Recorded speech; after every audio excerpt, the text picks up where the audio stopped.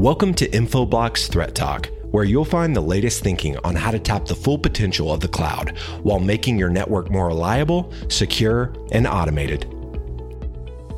Welcome to Threat Talk, a new podcast series from Infoblox. My name is Peter Schoaf, and I've been covering IT security for going on 15 years. In this series, we're exploring the current cybercrime threatscape, and with the help of both experts and hackers, we're digging into what threats companies are facing today and exactly what companies need to do to combat these threats. Today, I am very pleased to speak once again with Krupa Srivatsan, the Director of Product Marketing for Infoblox. In this podcast, we're covering cost-effective content filtering using DNS. So, Krupa, first of all, thanks so much for joining me on another podcast. Thank you. Glad to be here. So, clearly the first question should be, what exactly is content filtering, and how is content filtering done today? Content filtering is exactly what it sounds like. It's to protect users from accessing web pages or email that are not in compliance with the company policy, or they may be deemed objectionable, right? So think of websites like pornography, games, maybe drugs, social media, websites that promote violence, things like that you don't want your users to be accessing on company time, right? You can block them from doing that using content filtering. And typically, content filtering is done either in their firewalls, or they could also be done using web proxies or web gateways.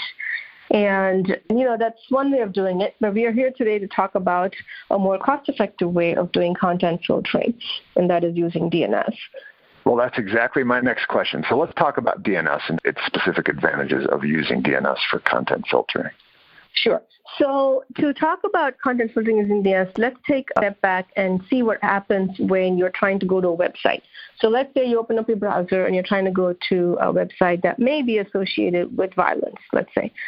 The first thing it does is the device makes a DNS lookup to go and get the IP address of that website, right? And then once your DNS server gives your device the IP address, then your device makes an HTTP request to go and connect to that website. Now, because DNS is that first point of connection from your endpoint to wherever you're trying to go, it can be used to block that communication and to block that request if we know that that website is actually not in compliance, right, or it's hosting objectionable content.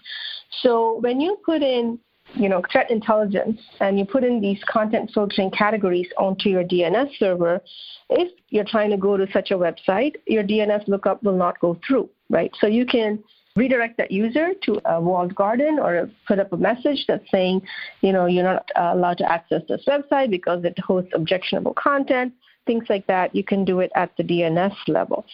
Now, the advantage of doing content filtering on DNS versus doing it somewhere else in your security stack is that the first point of connection, so doing it earlier than later makes sense, and it's also a scalable and cost-effective way to do content filtering because, DNS is everywhere on the network servicing the clients.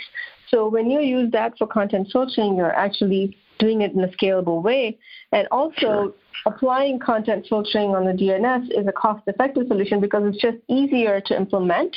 It takes maybe a few hours to configure your DNS to use content filtering, and even any DNS security solution can be configured in a fraction of the time it takes to implement a different security solution. Usually many security tools take weeks to implement or configure.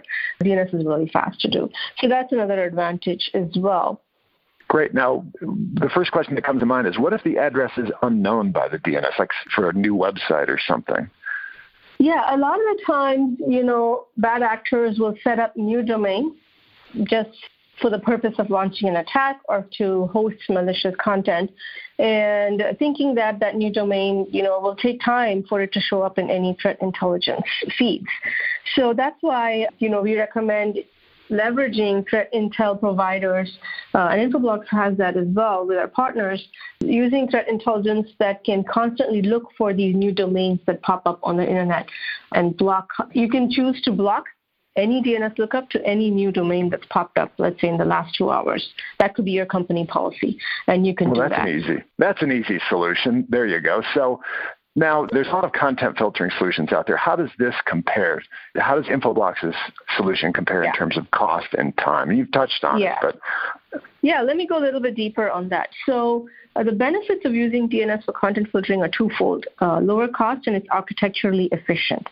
So the lower cost is, as I mentioned earlier, acquisition of alternate tools such as secure web gateways is significantly more expensive. And I'm not saying that you don't need secure web gateways. They're really good for what they're built for, deep inspection on web traffic and things like that. But using that just for like content filtering is probably not the most efficient way to do it. And also, administration of these tools requires substantially more resources and time, right? So, but like I said earlier, doing it in DNS takes a fraction of that cost and time. The second benefit is that it's architecturally efficient to do content filtering at the DNS level because it's exactly in the right place within your infrastructure to filter the largest amount of requests in the most efficient way. Right, DNS can do that. And it can block known threats, and it can offload a lot of the work from more expensive perimeter defenses. So it's in the right place. It can filter the largest number of requests, and it can keep the workload off of the more expensive perimeter solutions. Fantastic. Now, vendor lock-in is a problem. Like, how does the Infoblox solution work with other security tools that customers are already using? Because you have to assume that companies are already probably have a few security tools in use. Yes, absolutely, right. They have at least 10, 12, if not 20 other security tools they're using in their network. And one of the things that Infoblox does is in our content filtering, in our DNS security solution, malware detection, anything that we do from a security perspective, we can automatically notify the rest of the security ecosystem that we detected this request, we blocked it, and this is information about that offending device, including where that device is on the network, who it's assigned to, what type of device it is. Because we have all that contextual information from the DHCP fingerprint and the IPAM metadata, we can send a lot of information about that event to vulnerability scanners or SIEM or SOAR tools, so you can take further action. And customers actually get better ROI from those other tools that they've already invested in because they're getting all this information from Infoblox and they're leveraging the DDI data. So if you have enterprise-grade DDI, you have context, right? So, and you can use it. All right. Now, excellent explanation. Now, let's go to use case. Do you have a use case where DNS was used to effectively filter content? Absolutely. So this was a large communications provider, EMEA. Obviously, I can't mention the actual provider's name, but it was a large provider that was tasked with protecting 25,000 schools in that country in Europe. Right? Imagine 25,000 schools translates to 700,000 computers and 4.5 million students. Imagine the scale of that implementation, right? And school system wanted this provider to implement content filtering, and they wanted this provider to prevent these students from accessing inappropriate sites while they are on the school network. And they wanted to provide a protected browsing experience for these students. So the provider could very well have started, at like a web gateway level or a web proxy to do content filtering, but they started at DNS, right? They started with DNS, and they implemented the content filtering on Infoblox DNS to protect these 4.5 million students from going to these websites. And the reason they started with DNS is because of the scalability that it provides for such a large deployment, right? And it was a large-scale deployment. They were actually quite nervous, whether this would be a successful implementation for these schools, which is why they wanted to augment secure web gateways with DNS content filtering, which gave them that kind of comfort level that DNS is going to do content filtering much earlier in the cycle, and it can provide that safe browsing experience. And they are going to implement secure web gateways in a phase 2, but they wanted something that can augment that and that can really scale to the size that they're looking for. And the implementation actually happened in just 3 to 5 days, right? Wow. It was for that scale, right? And just like I said, it's easy to configure, it's easy to implement, and in a short period of time, they were able to do that. Wow. And let's just reiterate that, because that definitely shows proof of scalability. That was 25,000 schools, 700,000 computers, totaling 4.5 million students. And it was all done in 3 to 5 days. Now, that's pretty significant. And you think for the school system, that was pretty high stakes as well, and they definitely wanted that to work. So what are some of the other features that this DNS solution provided the school system? So in addition to content filtering, because they were leveraging the data protection and malware mitigation features of the solution, they could leverage DNS to block CNC communications to known bad sites like malware spread. It could be protection against ransomware, phishing, all types of standard known threats that are out there. They're now protected using DNS from Infoblox. And then they also are protected against data exfiltration that happens via DNS because we offer that as well. So they were able to implement some sort of malware mitigation and data protection in addition to content filtering. Fantastic. Now, I like to finish all of my podcasts this way, like a key takeaway. What do you want people to remember from this podcast?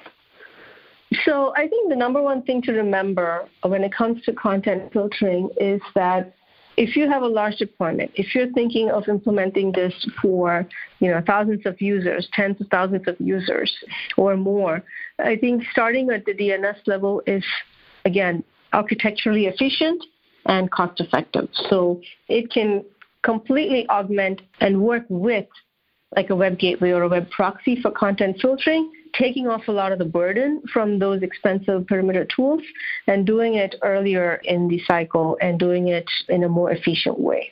So that would be the key takeaway. That's fantastic. Excellent information. This is Peter Shoaff of Threat Talks speaking with Krupa Srivatsan of Infoblox. Anyone looking for more information, go to Infoblox's website and check out the case study EMEA-based Internet and Communications provider secure schools networks using Infoblox. I'd like to thank listeners for joining me on this podcast. Thank you very much. You've been listening to Infoblox Threat Talk. To ensure that you never miss an episode, subscribe to the show in your favorite podcast player. If you'd like to learn more about maintaining a secure, always-on network that enables digital transformation, visit www.infoblox.com. Thank you so much for listening. Until next time.